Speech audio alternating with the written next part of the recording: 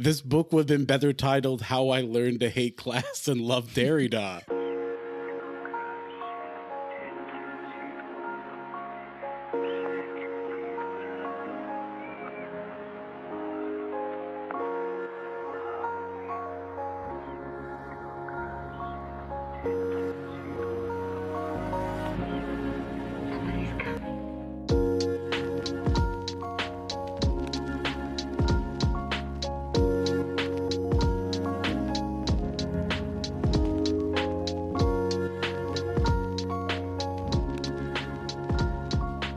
This is What's Left of Philosophy. I'm Lillian. Here with me today is Will, Owen, and Gil. Welcome, guys. Hey. Hey. Hello. So we have a very special treat for you all today. We're going to be discussing a book called Hegemony and Socialist Strategy by Ernesto Laclau and Chantal Mouffe.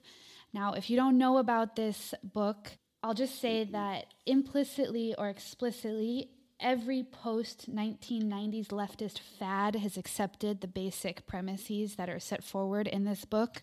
Mm-hmm. And I'm not really sure that the authors intended it to have the kind of effect that it did, but here's where we are. It's the landmark text of post-Marxism, which was a sort of declaration by the postmodern left that we needed to leave class analysis and, interests behind as ways of thinking about politics. So do you guys remember when Cardi B threw that shoe at Nicki Minaj? Wait, this is where we're started? Oh my God, thank you. Do you guys remember? Why not? Yes. Okay. And did you guys know about Queen Radio when Nicki Minaj is on Queen Radio afterward addressing what had went on? No. Tell us about it. Okay, so she's got her own podcast. So what I feel like is going on right now is that Laclau and Mouffe are like Cardi B, and I'm Nicki Minaj. So what Nicki Minaj said before, she was on her radio show, and she goes, "Okay, people," she got really quiet, and she's like, "We're going to get into some things," She's like, "I'm going to address all this stuff." So that's basically what we're doing. That's today. what we're going to do today. We're the Menagians. Okay, this is. Do you like how I made it? I don't want to alienate our audience, but I just made this like a Barb philosophy podcast. No, that will only alienate the wrong people. Yeah, we don't need that. In fact, we were hoping to alienate them. Yeah, we're trying to constitute a hegemonic block over here. Mm-hmm. Right. I do kind of like Cardi though. So I brought you guys into the Barb universe to win the cultural war, as you know. All right, here for it. So the 1980s were a moment, I think, when academics were feeling footloose and fancy-free about the economy. And so we have Laclau and Mouffe to thank for making things like the economy and distributive justice and the economic become sort of dirty words, so we can thank them for that. In the text, the economic is always italicized, it's an insult. So or put in air quotes, right? Yeah, or put in air quotes, which is an interesting way of critiquing political economy. But anyway, I think that the thing that I'm going to do first of all, and then I'll just, throw it to you guys, is I'll just say two things I think they're probably right about so that we can assess with those things out of the way. I think that they're probably right in their criticisms of Althusser. So if listeners were, in on the first episode, we had some discussion about the Althusser's way of thinking about ideology and whether or not he's successful in kind of overcoming functionalism. And I think they basically pick up on Althusser's shortcomings and really run with them. So basically, Althusser isn't very successful in describing structurally bounded agency, like how people are constrained and act in ways that are culturally and normatively interesting within the economy. And so he has weird ways of describing economic determination, like the last instance or overdetermination. And this is an awkward way of putting things. And I think that they exploit these weaknesses, and some of that is fair. I also think that there's a legitimate critique of technological determinism in the Marxian tradition, like the idea that there's a kind of an economic base that has an inevitable historical movement. There are people who thought like this, and it's worth criticizing. But having said that, I think the overall argument, I'll just put that out there for listeners if they haven't read the book and just ask you what you think about it, is that Marxism is essentialist, it's reductionist, and low-key fascist because it thinks about the social realm as a homogeneous totality, and it can't conceptualize political contingency and agency. And Marxism basically crumbles under the weight of new social movements and demands for equality that aren't just economic in nature. The working class doesn't even exist. And they even suggest that, in fact, the working class is like the fundamental obstacle for expanding democracy. Like the idea of the working class is an obstacle for socialist politics. So yeah, what were all of y'all's impression? Yeah, I like starting with the things that we agree with or that we can find common cause with, because I think all four of us truly dislike where this book leads. I know I gotta say, Gil, this was hard. This was hard to get through. Absolutely, It was a slog. But I do think that, so yeah, the first chapter and some of the second chapter, the book's got four, I think has some genuinely worthwhile criticisms of early 20th century Marxist theory. And the problem that they identify is that on like a kind of classical or orthodox Marxist understanding, the idea is that the proletariat or the working class will become increasingly unified with the development of capitalism. But instead, what we see instead is a sort of increasing fragmentation of the working class. And then there's a sort of, this is what they refer to as like the crisis of Marxism. And this can be responded to in a couple of different ways. And what they try to trace in the first chapter with their readings of like Kautsky and Bernstein, and even like, you know, Gramsci in some ways, Lenin and Lenin totally, is that like in each case, what we end up with is a sort of disarticulation of economics and politics and the sort of increasing autonomy of the political, as they put it. And so what ends up needing to happen then is saying something like, okay, yes, the working class is not unified. It's increasingly fragmented. And then what needs to happen is a sort of political unification or some sort of political movement to unify them. And their argument is when that happens, though, all of these Marxist theorists claim that the unity that's thereby secured has an economic or class character, and their argument is that it doesn't necessarily have to have that.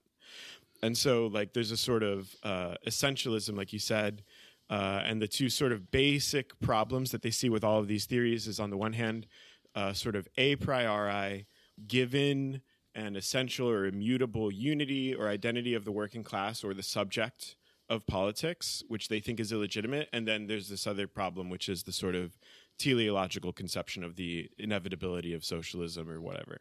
So that all sounds right, broadly speaking. I think that a lot of that tracks as far as I'm concerned. I do have issues, though, with the conclusion that they draw from this, which is that, I don't know, they jettison class almost entirely as something that can provide a sort of fundamental point of reference or framework for making sense of political struggles. And then there's other issues that we can get into later about, like, yeah, like I said, where they lead, I think, is problematic. Yeah, or to put that differently, they look at all of those attempts to try to kind of, you know, bridge the chasm that's been created in the crisis of Marxism. You know, the general strike might be one way, because they bring up Rosa Luxemburg, right? The general strike might be one way to unify the working class, right. Or they look at the kind of Leninist model of a party vanguard that becomes politically authoritarian in order to compensate for the lack of cohesive unity on the economic side. And they run through George Sorel as well, the idea of the, you know, forming a bloc or something. And so they run through, and it's actually the part of the book I like the most, which is really not, I guess not saying that much, but the part of the book I like the most is I like that rundown of that, you know, the typology of the various attempts to deal with this chasm that emerges between the economic and the political. Yeah. The weird thing to me, though, is that they don't, like, I almost don't know why they include that in this book, because they don't then go on to say, okay, here's another way we're going to try to, like, you know, frame, unity. Instead, what they do is they just seem to say, you know what, we're going to just lean into the fragmentation. Like fuck it. There's no, there's no way to build, this. It feels to me like there's no way to build any kind of large, solidarity across social groups or segments of society. And so they just decide as good post-structuralists to like lean into differentiation and dislocation. And yeah, it feels like a trick that the book has the phrase socialist strategy in its title. Why? Like where is strategy in any of where we land? So they end up saying things that like, they're trying to rework Gramsci's concepts of like hegemony, and picking up on some Althusserian concepts like overdetermination. And their claim is something like there's the social is this like field of differences, and it's very post-structuralist sort of, coming out of like Saussure and whatever, where like this like everything is this sort of like play of like differential signifiers, and hegemony is this practice of articulating them into a sort of like provisional totality, but with the understanding that it's never a closed one. It's never a final totality, and there is no ultimate essence or anything like this. And so I don't know why socialist? One like stupid question to ask about this book is like, I actually don't see any analysis in anything that they write in 200 pages about like why capitalism is bad and why socialism would be good. Why not? I don't know. Why not democratic strategy or something? Yeah. They've also got like a real fetish for democracy that I'm sort of uncomfortable with. But you're not a pluralist? Oh boy. Oh no, the Platonism's about to come out, I worry. I just feel like if we got just a couple philosopher kings in charge. just a couple. Just a few. I actually kind of thought like, this book would have been better titled "How I Learned to Hate Class and Love Derrida."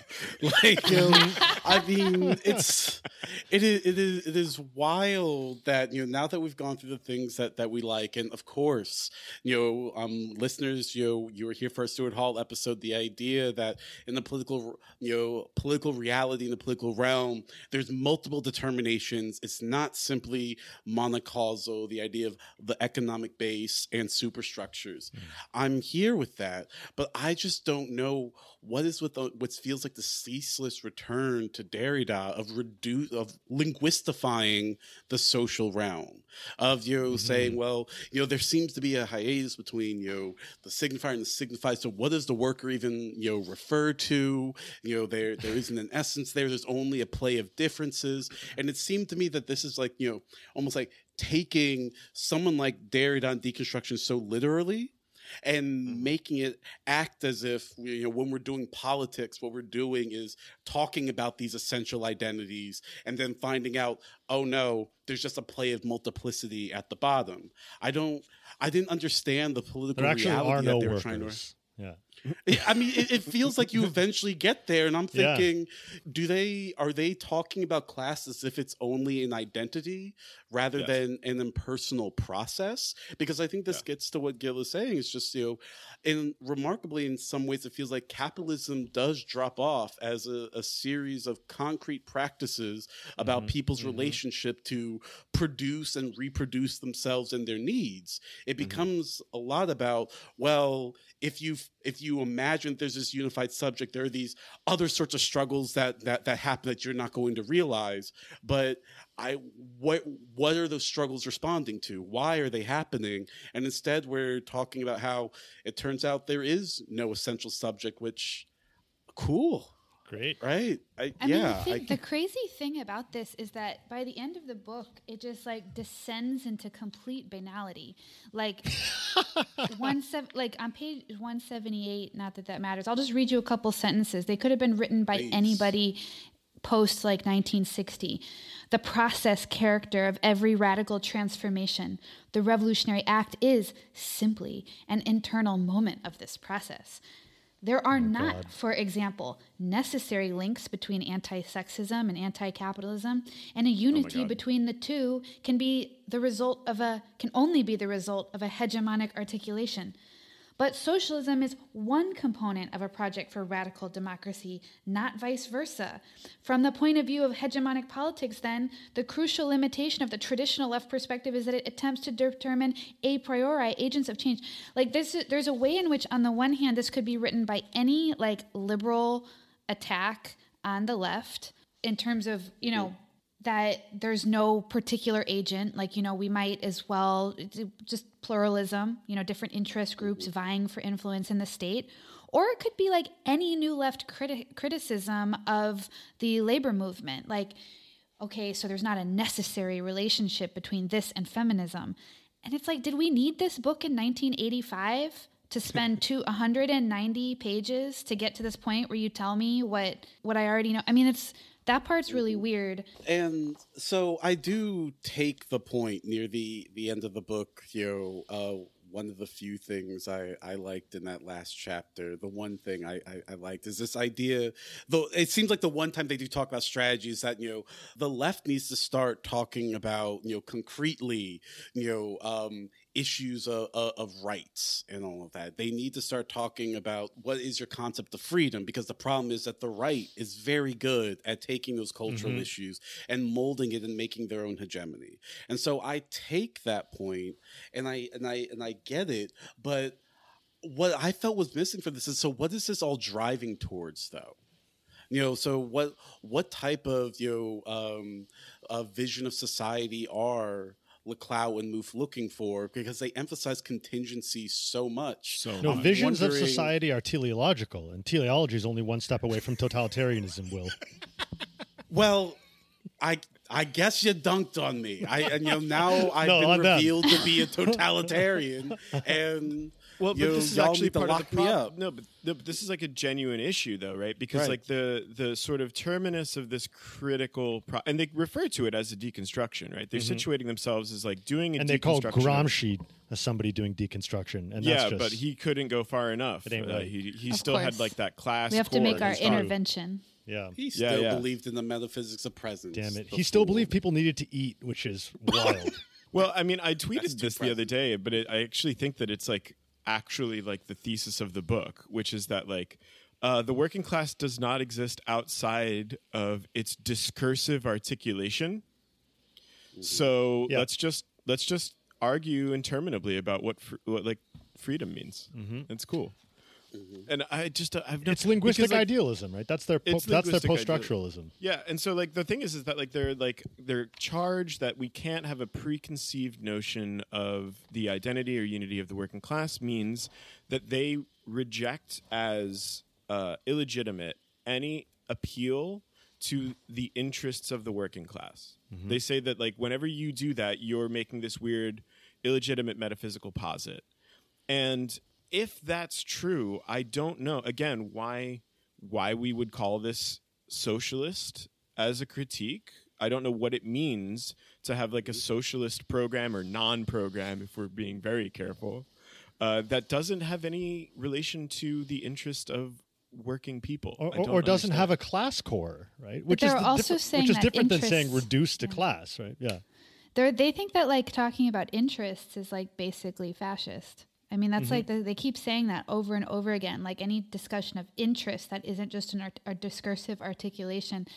And I just had this thought that like it sounds like a faculty meeting more than like socialist politics. Totally. You know, like if you're a philosopher and you're in a pluralist philosophy department, you know, you have different people doing different things, different periods of history, and you want to get a hire, you know, you want somebody to be hired in a certain area, you kind of like coalesce with your block and you find reasons to convince everyone else in the department, even if it isn't exactly like might not be honest about exactly what you want, but you kind of create a dominant rationale to get other people to accept what you want, but it's never really linked to like a rational argument that those people might actually accept at face value. It always has to be like we're going to position ourselves to like influence the department.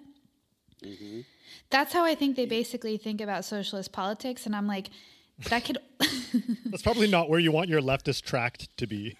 No. Well, this is actually, you mentioned Sorel, and like that's like the most like pernicious thing that happens in that part of the book and like that part of the influence for them is like Sorel like goes in this direction where he's like, well, the only thing that can provide a principle for unifying these fragmented or disparate sort of people is a myth. Mm-hmm.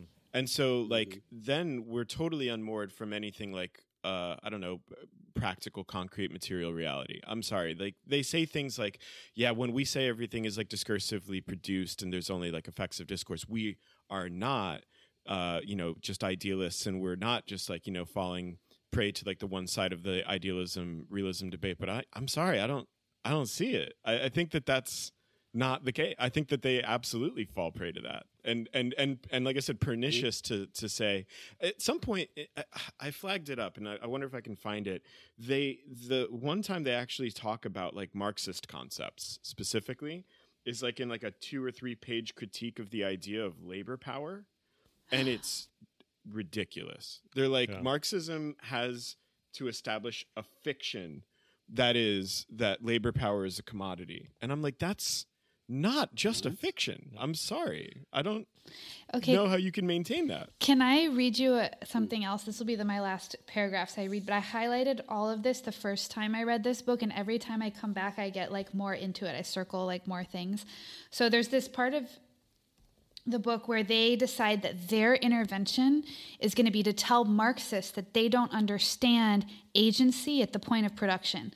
Listen to this. So they say, we can see, therefore, that both elements of the economist viewpoint, obviously Marxism, labor power as a commodity, and the development of the productive forces as a neutral process, so the idea of technological determinism, that the forces of production just develop and then people adapt to those to create new social forms, these reinforce each other. Little wonder that the study of the labor process was for so long depreciated within the Marxist tradition. But that's not all, guys. It was the publication of Harry Braverman's Labor and Monopoly Capital which finally triggered off the debate. Braverman postulates that it is the law of capital accumulation which lies behind the need of capital to wrest control of the labor process from the direct producer. But he, however, fails to provide a real explanation why this is expressed through an unceasing effort to destroy the skills of the workers, what's called de-skilling, and to reduce them to mere performers.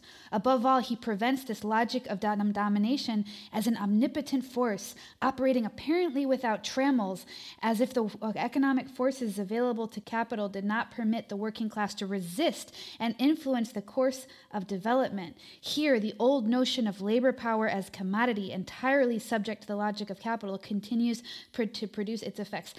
I thought that was worth reading in full because that is the exact opposite point of that book. That book, like literally this is the clearest part of that second chapter, and it is the most upside down, like it's the most lucid set of sentences, and it's the most upside down thing that they say.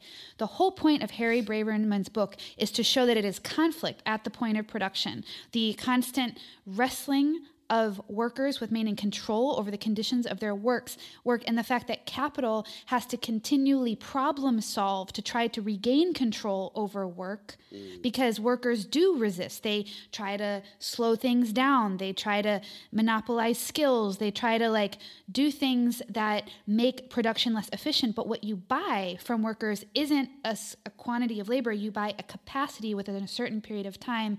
So capitalists have to get as much out of them as possible.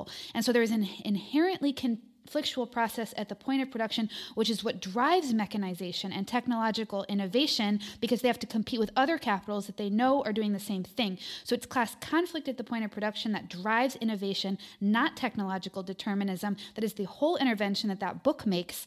And it's wild that they get the opposite reading, and that makes them go, oh my God, Braverman, they couldn't solve the problem. So bizarre. It's also just that's in Capital Volume 1. I don't Working Day. Understand. Yeah, that there is this, they make it sound as though the Marxist conception is one in which capitalism develops according to its own uniform logic without ever having any resistance from workers. I don't see that in any of Marx's texts. He's talking the entire time about how there's this interplay. And so they make it sound as though, they write as though, oh, this is going to mess up the whole Marxist conception once we realize that workers also affect things. And it's that was kind of the entire point. I don't understand. It was certainly the point of Braverman's book, and I got very animated about that because it was like a very decisive intervention, and to see their interpretation of it was so upside down. Well, they get a lot of people upside down. Their reading of Gramsci is extremely frustrating. Yeah, the only time their reading of Gramsci is good is whenever they're about to say something that they actually disagree with Gramsci about. Finally, that's where things get hot. And I'm like, okay, finally they're saying intelligent, they'll be like, oh, so Gramsci says this, right? At the end of the day, like there has to be a kind of binary confrontation between two camps or something. And like, but that's obviously crazy. And I'm like, oh no, okay, cool. We actually got a little bit of truth here for a minute.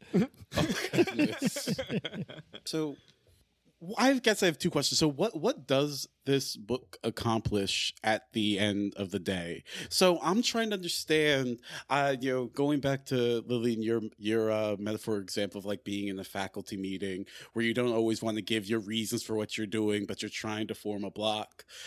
So why do people organize on this account and all of that? So what resources do Laclau and Mouffe give us to understand? So what are people fighting for? Why would they get together? How would they come to understand each other? Because there's this constant, reference to, the meaning of the signifiers constantly shifting. It's not fixed forever. And so I get how that works at the level of language, but if I'm trying to understand why people get together and do things, I don't see how they offer an account for that, or what it would mean for people to organize and say, this is what we want and this is who we are, which usually happens when people organize. So I don't even understand why anyone is struggling at all, unless struggle just happens and all of that. Mm-hmm. Well, there is, I think, a sort of weird, and this is why I think part of the sort of Foucauldian inheritance that they've got, which is that they sort of, it seems as though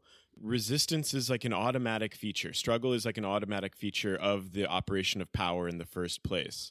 And so I just think that that's like a ridiculous conception. It's one of the things about Foucault that I like the least, in which I think that they adopt, right? That like once there is the exercise of power, well, there's also always already the surplus or excess, such that there's like automatically resistance to these hegemonic forms of like domination or relations of power. And I'm like, I if that's true, it's tautological. I think that a lot of like the thing like that, like a lot of the time, like I think I follow their argument, and I'm like, the only thing that you're asking me to do is to re-describe what's going on. Mm-hmm. That nothing would actually change if, like you're saying, well, like people get together and they make a concrete demand for something. Maybe it's, I don't know, a limit to the working day, or for healthcare or something. And they show up and they go, well, all right, if by that you mean that that's what this essentially is all about, then you're an authoritarian. But if you recognize that it's contingent, then it's just a cool discursive articulation, baby, and we're all good. And I'm like, I don't know what the material difference is. It seems like they're saying at the end that there are, a set of struggles out there. They bring up the example of like ecological struggles, like urban struggles they refer to, which I'm not really sure what they mean by, but they talk about the emergence of new... Yeah, exactly. So someone had to say it, and then it seems like I just get the feeling that they're telling you, okay, we got these new struggles coming about, new social movements. Please don't subsume them under class categories. Like that just seems to be. I don't understand what other than that seems to be the thing, the message they leave you with. Well, yeah, because they're socialists. Yeah. I mean, they do say at the end that like capital is like, it's absolutely necessary to alter the relations of production or something like that at the very end of the book. And I just thought to myself, like, why? Well, this is actually one of the funny things, right? Like they're sort of falling on their own sword. This is the critique that they make of all the early 20th century Marxists, right? That like political struggle is reinterpreted in terms of a class conflict, and they're like, there's no necessary connection for that to have been the case, right? And then at the end of the book, they're like, anyway, so we got to do something about capitalism. And I'm like, I don't know. Why? I thought your whole thing was that there's no necessary connection there. And yet, all of a sudden, like, it's unclear. The other version of this that I was thinking about, too, is... okay. I'm sorry, go ahead. No, go I was ahead. just going to ask you, before you leave that point, okay, so I can accept, the idea that there's no necessary connection, but, they want to say that there's a connection in this particular conjunction, this particular articulation. What is the difference between contingency and this being just ad hocism for a theory? Just like, what is the difference between, okay, we have to always know that new things might arise, and it just being like, well, I guess capitalism still is a problem, so I guess we just should make that the central site of struggle. Like, so what allows us to hang together through different changes in context is what I am asking. And two, even with contingency, so why did these different struggles emerge then?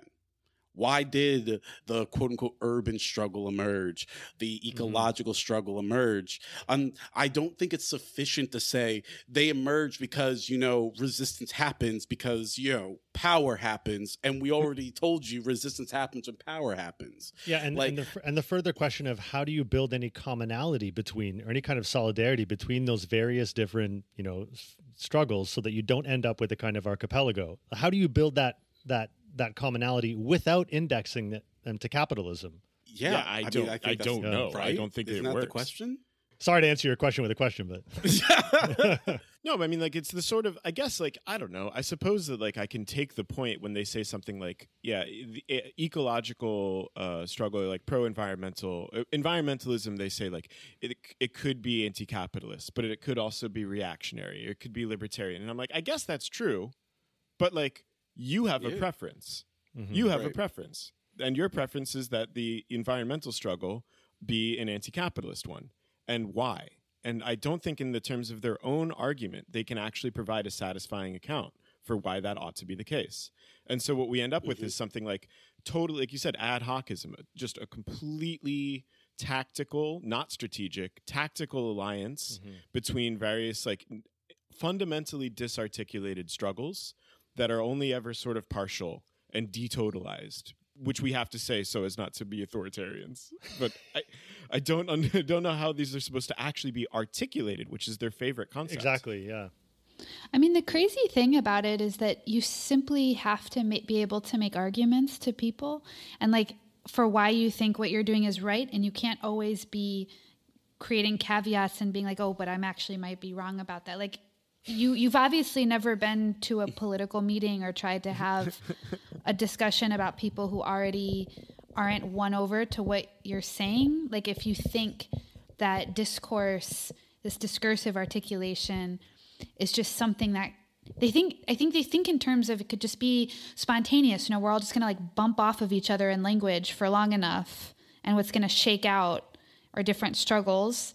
And I think they seem rather optimistic about the state of the world if that's what you think it is the case. It means that you think like in Europe, you think the class conflict problem has been solved, and you think that enough social progress has been made in other ways, and so you actually kind of feel this ascending progressive social order, and therefore it's not so necessary to make arguments because you assume that this is going to continue. But, like, in 2020, we know that's not true. And it's also the case that we seem to have to make arguments for redistribution. And we can't simply be making arguments like, well, maybe, like, we're wrong about wanting to redistribute wealth. Like, I admit that's just subjective. It's just a partial reading on the situation. It's absurd. The mere discursive effect. It's just a local practice.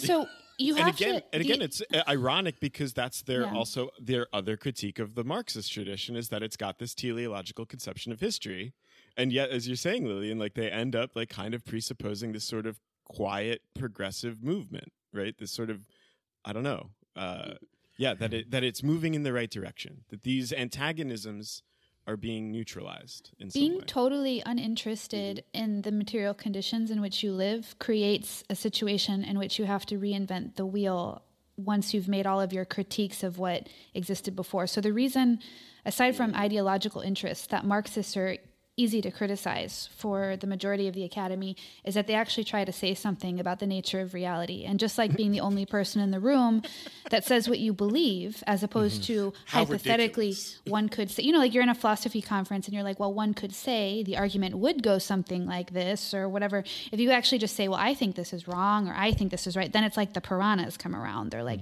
we can attack this.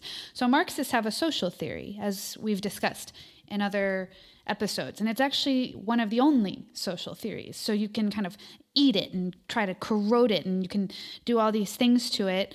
But if you don't try to have your own social theory, then at the end of the day, you're going to recreate the problems that exist in actually thinking concretely about the world. So this idea of teleology comes back. The idea that they criticize the economism, but the whole time, like the underbelly of this whole argument is assuming that the economic and political are different things. So this is actually a structural feature of capitalism, that there's an institutional separation between the economy and other things, and it's ideological to continue to recreate this as if like talking about the economy is that's why it's called a critique of political economy, capital, So there's this way in which you just recreate all of the theoretical problems that you inherit when you insist that considering the material conditions of what you're writing don't matter. Also, just again, like to pick up this point, like imagine you read this entire book about socialist strategy, and then you go to like a factory in like Sri Lanka where like workers are like, getting absolutely destroyed by horrendous, inhumane conditions, and they're trying to organize and get some fucking minor gains for themselves, and you go, hey, reductionists, wait, don't make a claim about your interests here, because we have to recognize that this is only a partial and contingent articulation, and that you don't have any essential relationship to. Are you about to use the pronoun I? Ooh, that sounds like a little bit of presence right there. Sounds like a priorism. Yeah, you're going to need to jettison that with a quickness. And so, can I also ask you all? I'm also, maybe it's because of my implicit love of Sartre, but everyone would rake him over the coals because Sartre's actually a fan of totalization.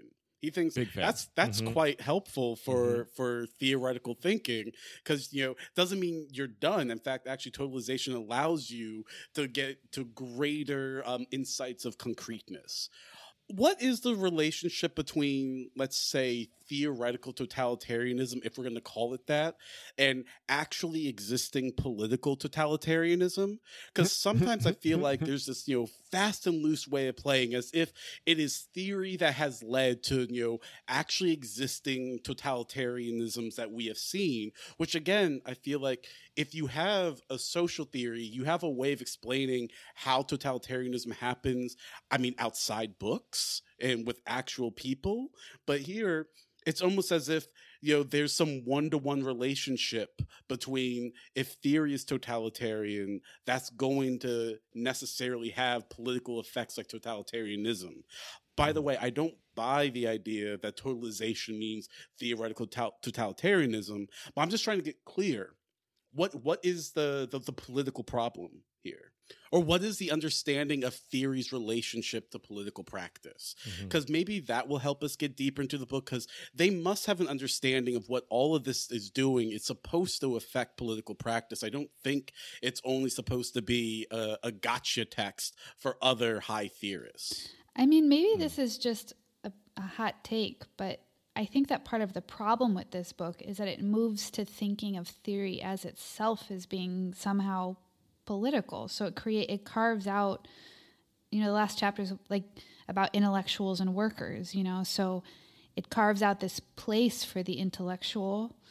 And I think that if theory has a relationship to political practice, the uncharitable reading is that they start to think about discursive articulation as political practice. And that's how we ended up with philosophy conferences full of people who think they're fighting power or something. This is really European scholars, from what they tell me, come to American conferences and they're kind of like, what is going on here? Everyone sort of thinks they're at a political meeting. And this is kind of a unique thing that they bring to the table, because it's like, if we just get the right theory. And the ironic thing about this is that that is actually really authoritarian, because it's kind of like, as soon as you have a theoretical disagreement, suddenly we have these like sharp divisions. And I think you can see that resonate throughout of a lot of the political common sense, that if you disagree with me about the definition of this or the theoretical lane that I'm in, then suddenly you're like on a different side, and no one told you who the side, or you're problematic. Yeah, so you're like one of the problematic people, and no one told you exactly what the sides are, but it might be like fascism versus the rest of us. Like that's always the kind of implied framework, because they cite, Karl Popper's critique from Plato to Marx, where he writes about the kind of basically people who think in terms of totality. I mean, I haven't read all of the books, but these people who think in terms of totality, they lead to totalitarianism, and they cite that, and they just seem to think it makes sense. As if like, an argument doesn't need to be supplemented for, so how do you get from A to B? And so I find it kind of remarkable that it's as if the space of theory becomes actually almost the concrete space of struggle and war in this book. Yes. And I think that's built into the ground floor of the conception, right? Because once you say that any political agent is a discursive effect, well, luckily, we as good theoreticians are working in discourse, so we're already doing politics, and like the political struggle producing now is new won or subjects lost. too. Yeah, of course. Yeah, Always like new our interventions exist on the same plane as like a strike, right? And that I think, that I think has led to some really unfortunate consequences, particularly in the field of like professional philosophy and in continental philosophy. I feel like since the 80s, and this book had probably played a really big role in that, there's been a clear kind of delimitation of or a distinction between what the kind of harmful concepts are, what the kind of harmful theoretical orientations are, and there's a real slippage between those concepts to like harm in the actual world. Right. So you have this association of like teleology with violence. Everything gets associated with violence. Right. So teleology gets associated with violence. Even thinking concretely about the practical world somehow is too close to you're on the verge of prescribing things in the practical world. And then you're back in the territory of violence. You're claiming to totalize and to understand the other. Right. And then you're taking away otherness, right? Because so yeah, I feel like this has been one of the key texts in creating this kind of hierarchy of concepts, teleology is bad. And I also think, I don't know, I was talking to another friend about this the other day, that I think that sometimes it's as if the concept of violence gets expanded theoretically to such a point that I'm like, well, what about people who aren't sure they're going to make rent? What about people getting shot by the police? Is that cannot be on the same plane of theory, assuming maybe even only a provisional teleology. Yes, like that cannot be the same. And I'm just trying to understand. So, what game are we actually playing here? And so, I'm not trying to say that LeCloud Move don't think they're doing something serious, but they're not furnishing me with the material of me trying to say, so how do I actually come to understand, the world as it stands? How am I trying to, understand, these real concrete injustices that, it's almost withdrawn for me to understand that when you take away things like, well, I think there is a version of society that we at least provisionally want to struggle for, or I actually think that this has, at least a semi-common root why these things are happening. And but even, I am in this even trying to understand things is like framed as domination. Right. And you even see this in Adorno, right? The concept which wants to, subsume the object with no remainder and uses the language of violence to talk about the way the understanding relates to the world. And, he vilifies the schematism in Kant. Drag Kant. Okay. I get it. And this is our revolutionary work as well. Yes, of course. Mm-hmm. But, no doubt. I'm just trying to understand, so what is the next step from this? And maybe we could talk about, so what is democracy for them? Oh my God. Because I I thought I'm on board with democracy. At least I thought. And then they dug into it, and I'm like, so where's the normative force? So I'm gonna. No kidding. Well, this is like a huge problem. I'm sorry. Go ahead. Well, I was just gonna say that I want to take back slightly what I said earlier about this being like an American Academy thing. I was thinking about the context in which like continental philosophy becomes really popular in the U.S., and so I think it has like uniquely American Academy specific characteristics where everyone thinks what they're doing is like political work and their scholarly work. But the Clown and Mouffe are also Europeans, and I think that what we're talking about in terms of just like why this kind of perspective was attractive is I think we have to remember that by the mid 1980s, the New Left had entered the academy and gotten PhDs, and the decline of social struggle broadly, like not just work. I think it's weird that it's not just the working class movement, like the labor movement, that had been in decline. All social movements had been in decline by this time. I think maybe it's a little bit, people are a little bit more in denial about that mid-1980s while they're writing this, and probably the years while they're writing this book, so we could give them the benefit of the doubt. Like there was more, the new social movement still seemed new. But what we're dealing with is a generation of people that enter the academy and they continue to think of themselves like they're politically relevant and revolutionaries. And so political activism actually in a very distorted way gets confined to university campuses.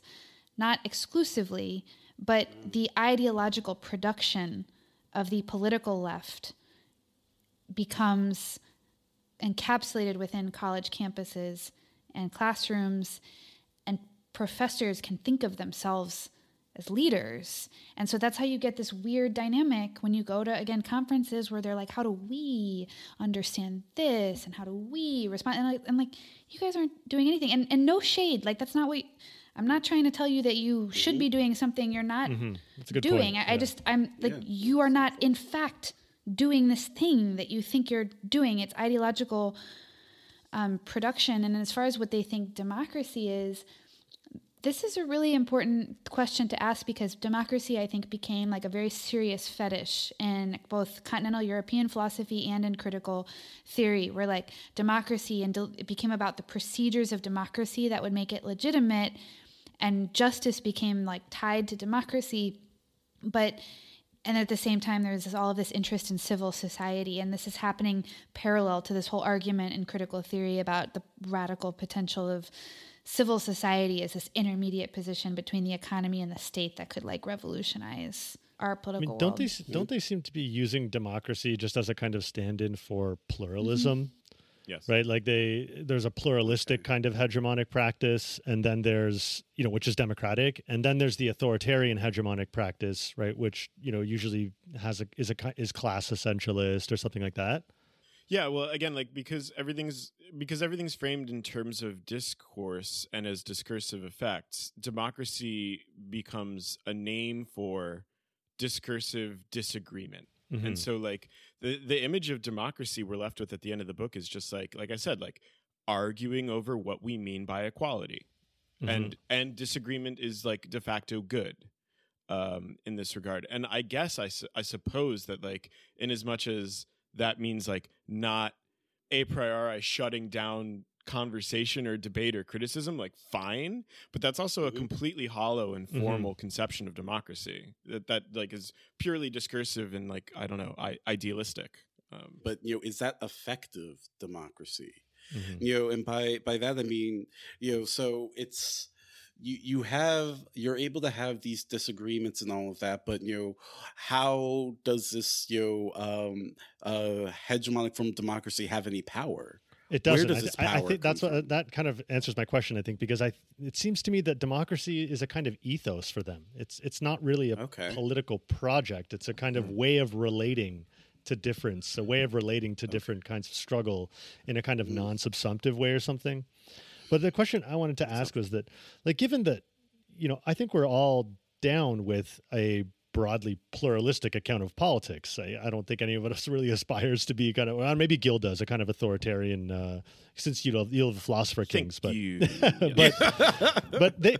they want this kind of pluralistic democratic politics without a class core. And I think that if we do, and I do want to maintain, so I accept the pluralism, right? But do want to maintain a kind of class core, largely because I think the class element is the one part of all of these struggles that seems always the most difficult for existing power structures to subsume and assimilate, right? There's lots that capital and the state knows what to do with liberal identity politics. It knows what to do with demands for inclusion, or it knows what to do with stuff like that. It knows how to subsume them. But the class core is always this unsubsumable kernel.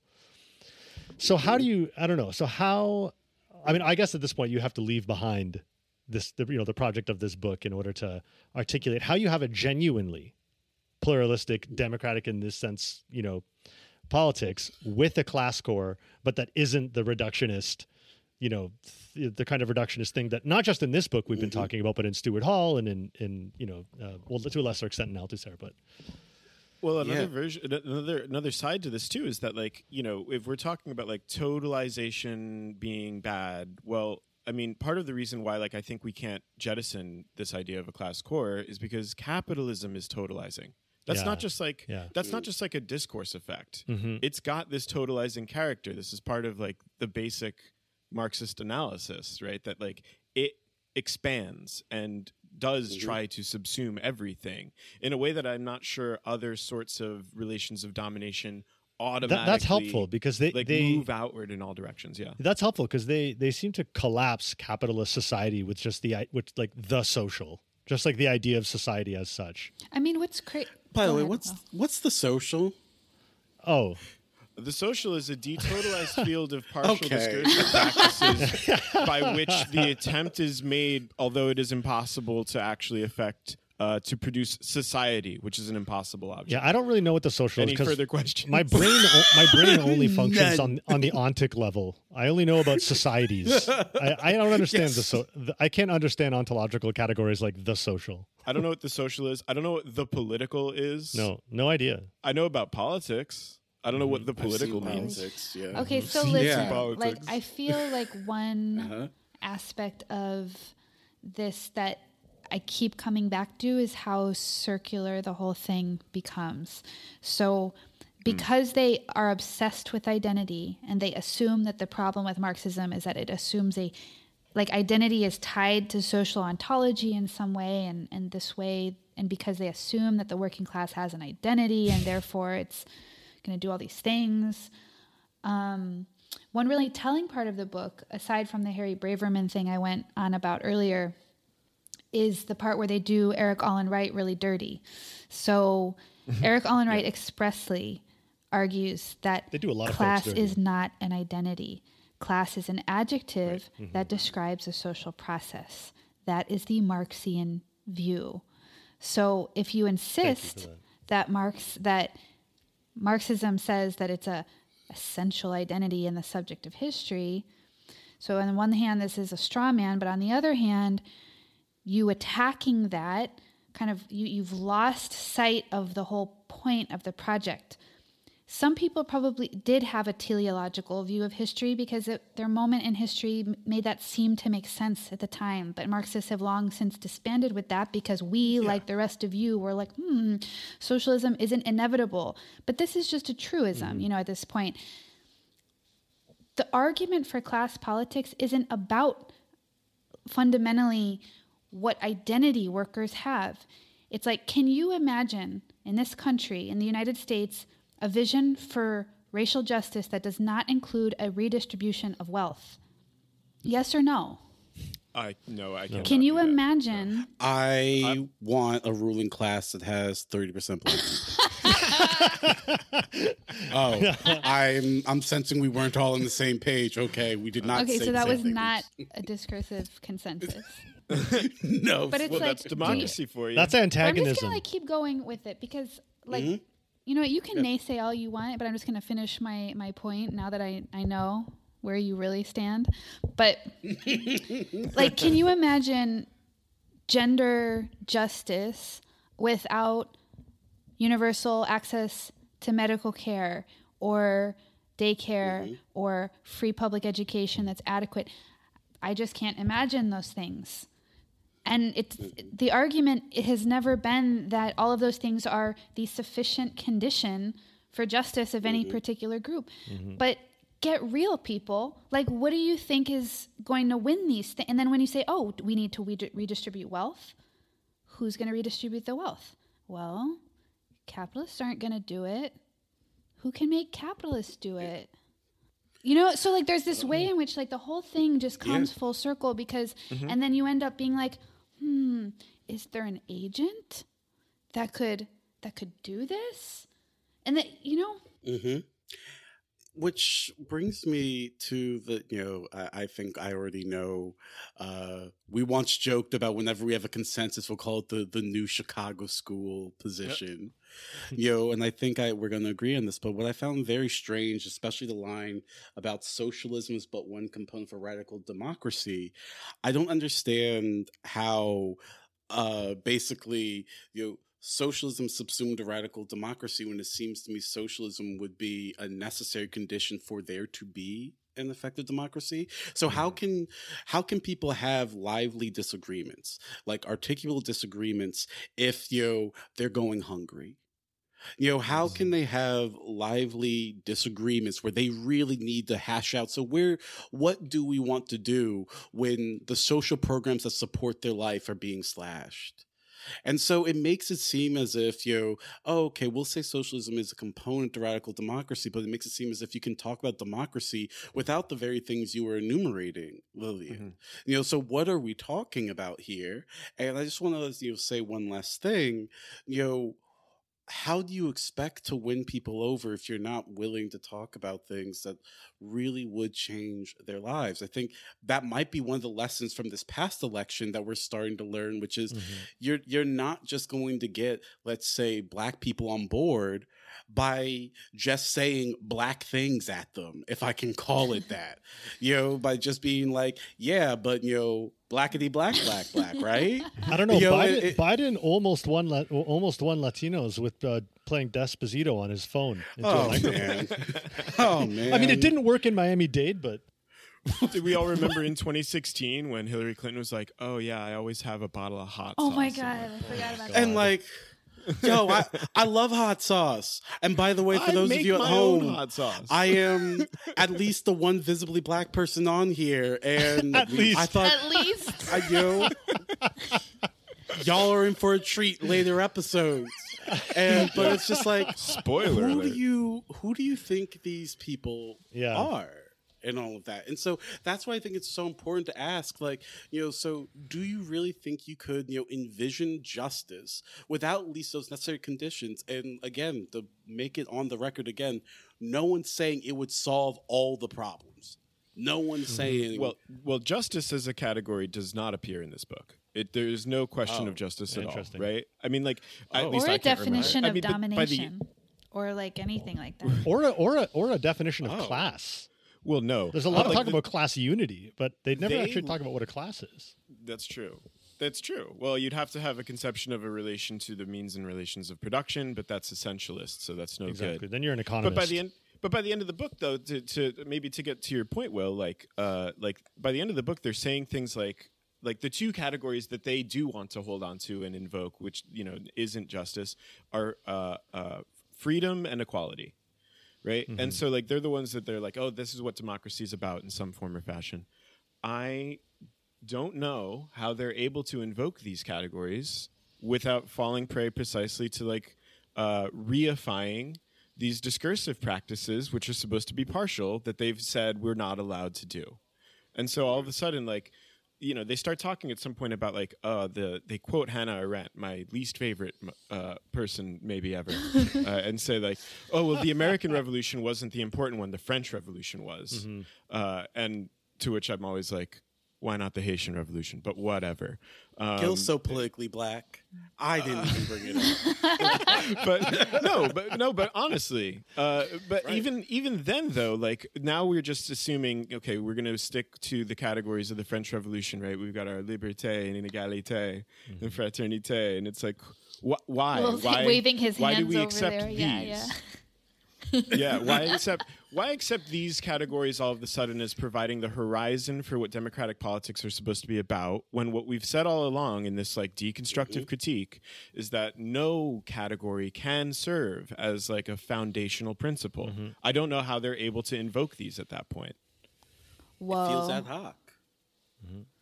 Wow. And they might be libs. They might. Oh, they're libs. By the way, well, actually, and the way you know that that's true is because they actually, my least favorite part about this book, in a certain sense, is that like the violence that they do to the category of antagonism. Because I wanted to talk about that. Because I mean, and I think it's telling that in later works, like Chantal Mouffe is going to go on to talk not about antagonism but about agonism, right? Where like the sort of oppositional or directly contradictory character of antagonism is evacuated entirely, and we just have this sort of agonistic play of differences. And I don't understand how they can talk about this as being antagonistic in this book. It's very strange. Can you explain the antagonism thing to me, actually?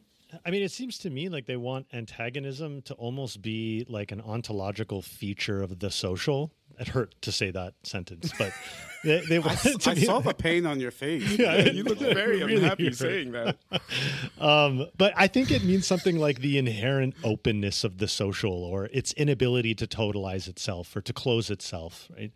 And the idea that any kind of political opposition, it can never, like, they seem to want to push back against Gramsci on this point, right? Where they say he does a really good job at opening up the field of political and social contestation by not Gramsci was very attentive to regional differences and to differences in stages of the development of capitalism and whatnot, and all these different political actors that constitute the kind of field of force relations, right? Seems to kind of open up the terrain of different kind of antagonisms and political actors. But at the end, they say he ends up kind of coming back to a kind of binary confrontation between one class, which is hegemonic, and another class still too much indexed to the economy, right? Too proletarian for them.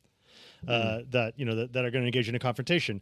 So that seems to be what they're against, and what they want to do with the concept of antagonism is basically, like you said, Gil, make it not so antagonistic sounding. It's like it's a kind of play of pluralities of different social groups and identities, and so that's why I think you're right to point out the fact that Chantal Mouffe later does invoke this language of agonism, which is a much more anodyne version of political conflict than I think antagonism. Like, I don't think they should be using the word, right? They shouldn't. No, they're not using it correctly. This is crazy. Yeah. I feel like this didn't work out so well for us. Like, I really do think that this, it's a bit of understatement. Just like random antagonism among groups. Oh, I thought you meant like this episode of the podcast. I was like, I think things are going quite well. I mean, like this issue, like these kind of randomly situated antagonisms that don't have like a together logic. Like,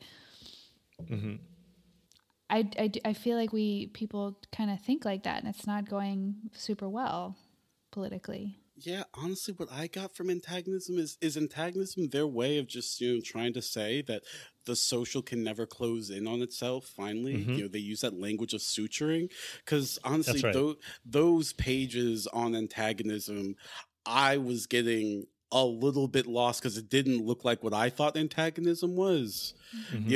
Which would be some form of conflict. It seemed like it became. Well, it's antagonism without enmity. Right. And they use the word once, right? But they say we don't mean something like social enmity, because that's obviously also totalitarian. No good. Okay. Yeah, no. Antagonism just, I think, comes for them to mean, because they say things like, okay, it can't mean contradiction, it can't mean real opposition. Yeah. So I think it just means difference. It can't mean a cop beating someone up. Which I was like, why not? How is that not an instance of antagonism? Oh yeah, they did use that example. And they did. They used this example. When a cop beats someone up, that's just like when a rock falls down. That's just kind of real objects in the world materially smashing together. That's not antagonism. I want to be like, yeah, I'm sorry, but that's violence, by the way. Yeah, definitely violent. That's violence. Yeah. Can I read a quote to you all from a smarter person? Oh, thank you. The bourgeois relations of production are the last antagonistic form of the social process of production. Antagonistic not in the sense of individual antagonism, but of an antagonism that emanates from individuals' social conditions of existence. But the productive forces developing within bourgeois society also create the material conditions for a solution of this antagonism. That's a little Karl Marx. I was about to say. I was going to guess think Engels, I know actually, that language. but Yeah, actually a bit of an Engelsian flavor. But that's a concept of antagonism that I can make sense of because it has this contradictory character that involves real opposition and also in so doing articulates the conditions for overcoming the real contradictions that capitalism produces. And when you evacuate it of that character, it just ends up meaning something like, I don't know, people think different stuff or feel a different way. And I'm like, that's not antagonism. Like one thing that Chantal Mouffe does with the agonism stuff later, I'm glad you brought that up because that actually clarified for me one of the questions I had. It's like the argument is that politics will never go away. So like the totalitarianism of theory is to make it seem like there could be a closure to politics. Like we overcome class divisions and therefore politics is no more. And of course, I've always wondered like why that is the conclusion. Of course, there would still be politics. It just wouldn't be the same kind of politics, but that's neither here nor there. Mm-hmm. The argument is that politics is this ongoing antagonism. Everybody's just kind of shooting darts at each other, if you will, discursively. And there's this serious struggle that's always happening. And I just think to myself that there's this real difference between you're the one who's describing politics after the fall of class society. Like you're the one talking about politics at the other side of structural. And, so we get rid of structural injustice that we definitely do want to end definitively. And then we could just have politics where we're like, just disagreeing with each other. Like, that sounds great. Libs. Libs. Liberal brain. And again, the reason why I brought up the difference between contingency and ad hoc, as you all know, this spoke to me. Where at first it seems like they reject any talk of utopia, but at the very end, they go and I'm quoting here. Now, without utopia, I guess it's utopias in scare quotes, without the possibility of negating an order beyond the point that we are able to threaten it, there's no possibility at all of the constitution of a radical imaginary, whether democratic or of any other type. And so at that point, I'm thinking, well, then you must be trying to put forward, some different type of society we'd like to replace this one with. And I'm all fine with invoking that, but everything that we've had up until that point, you have not provided the theoretical resources by which we would articulate the notion of utopia, which makes the fatal error of making utopia this abstract imaginary thing, which, by the way, I hope we do an episode on, is not the only way of talking about utopia. And so it even withdraws on the political force that utopia could have by simply saying, I guess we could imagine, a different way of life. But, you're telling us that isn't that totalitarianism? The idea of this, different closure. And so I was just completely confused by it. It seemed like they were searching for the normative resources because it seemed by the end, well, if it's just all open plays of difference, then why would we make decisions or interventions one way or the other? Absolutely. Absolutely. Great I point. had that exact same problem. I wondered at some point, okay, great. So, I'll buy this, that the political is this ongoing, it's a forever process. It'll never go away. The social is always this detotalized field. Struggle never ends. Struggle never ends. Sure. I don't know. Let's just disagree about stuff forever. And why socialism and not, I don't know, more capitalism? I don't see any resources in their way of thinking for actually coming down on the side of socialism. Right? They've made it all so relationally differential. So completely untethered to because they don't want to talk analysis. about materiality. They don't. And They so don't. I just don't understand how you can have a conception of socialism that is completely unmoored from materialism, even just the idea of materiality. There's a piece that I think I've shared with you all in our chats at some point by Teresa Ebert called Untimely Critiques for a Red Feminism, which she writes in like 1995, in which she like reads like a ton of like post-structuralist continental philosophers who are like in this precise vein. And she's like, all I need to do to like totally rip these arguments apart is just cite Lenin. Like, you all think that you are materialists, but all you're doing is talking about like discursive forms and pretending that like, because, oh yes, we've agreed that like discourses are material, that like that's the end of the story. And it's a very idealistic way of parsing all of these issues. Mm-hmm. So are we like pro-socialism here? Me personally? Yeah. I'm still open to being convinced one way or the other because Laclauenuffian socialism. Yeah, no, I think we could have some more democracy about it first. So not a Chicago. Yeah. So The not argument's not the for me. Chicago School consensus for socialism. No, not yet. We don't want we don't want to foreclose the social just yet. Okay. Let's leave it I would open love to close for the episode social. 4. I'm trying to close the social in the form of fully automated space communism. With, like Okay, that's, I I'd think love this to is the first time I've heard totalize space the in there. field. Yeah, No, it's we're going not to enough for it to be space. earthbound. We're going to No, go to space and we're going to be communists, okay? The whole solar system will be communist. And there will be no debate about Yeah, it. talk because about I'm a totalizing. totalizing essentialist. You know me. Okay. Dang, Well, dang. that does it for us today. Thank you guys. I'm going to pull that. All right. The totality. Dang. I don't want you Last to be giving our word. audience any strange messaging about space communism. New Exactly. episodes of What's Left of Philosophy come out every 2 weeks wherever you get your podcasts. Please like and subscribe. Follow us on Twitter at Left of Phil. If you like what we're doing, consider supporting us on Patreon at patreon.com/leftofphilosophy. Thanks for listening, and we'll talk to you next time. Take care, everyone.